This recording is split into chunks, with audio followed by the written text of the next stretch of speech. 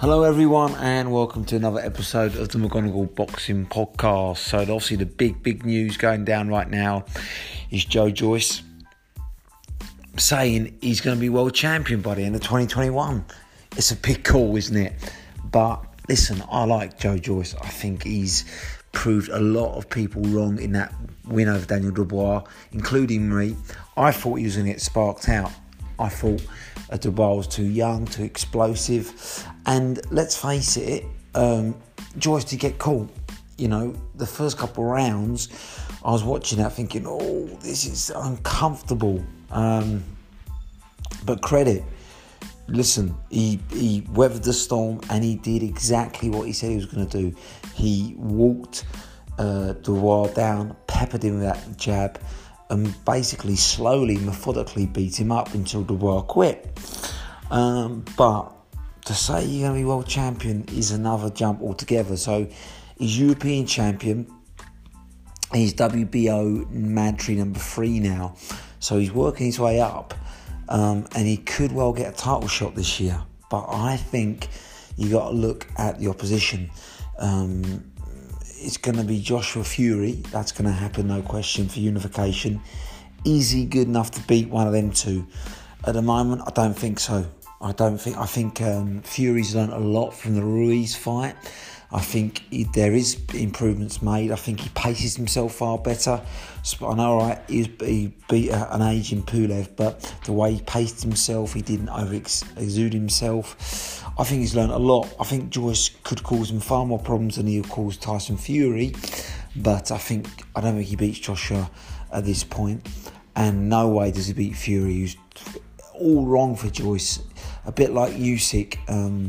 You know, if you go back, and all right, I know it was 10 years ago, but you go on YouTube, Usyk, Joyce in the elite amateurs, Usyk just danced around him. Didn't try to knock him out, but just peppered him, beat him out, and just fleet-footed. And I think Fury does the same. You've got to go into a tactic with, okay, this guy's got an iron chin, he's a big lump. You know, 6'6", 250 pounds. I'm not going to knock him out, but what I'm going to do is outbox him. He's flat-footed, quite pedestrian-like. He's got long reach. Stay out of it. And, you know, Fury's got an even longer reach. Far better movement, far better boxer. He just boxes Joyce's head off for 12 rounds. Whereas AJ will engage, but I think he's still got good boxing skills, and I just think he's a better all-round fighter than Joyce at the moment. But that would be more competitive for sure. So where does Joyce go? Well, obviously the smart choice would be to either have a big money fight against Parker or even Ruiz, either Chisora, or one of these, you know, top 10 guys. Helenius would be a good fight. You know, he's top 10 after his big win against Kronacki. Hrgovic, I would avoid at the moment. That's a who needs him kind of fight. But these kind of fighters, you know, even Povetkin. I mean, especially if the White fight falls through, because there's talk that White's not prepared to wait for Povetkin, which I think would be a foolish move. I think he needs to rematch that fight immediately. But if he doesn't, that's a great fight for Joyce. But the target really should be the WBA regular champion, which is obviously up in the air at the moment, but it doesn't hold the big guns. You're not going to be having to fight a Fury, Joshua, or even a Wilder. You know, you're looking at like someone like Manuel Charr, who's been inactive so long that, you know, it's a very, very winnable fight. You know, or Trevor Bryan, who he's already beaten. So these are the fighters you want. Hold the WBA regular belt, and then, you know, then you can push a year on in 2022 when you're a little bit more experienced, a little bit more battle hardened. And I know age isn't on Joyce's side, but you still need experience. You need tough fights in the bank before taking on the elite. So that would be my target for him for sure. Is he going to do it? Well, we'll have to wait and see. But that would be Joyce's plan.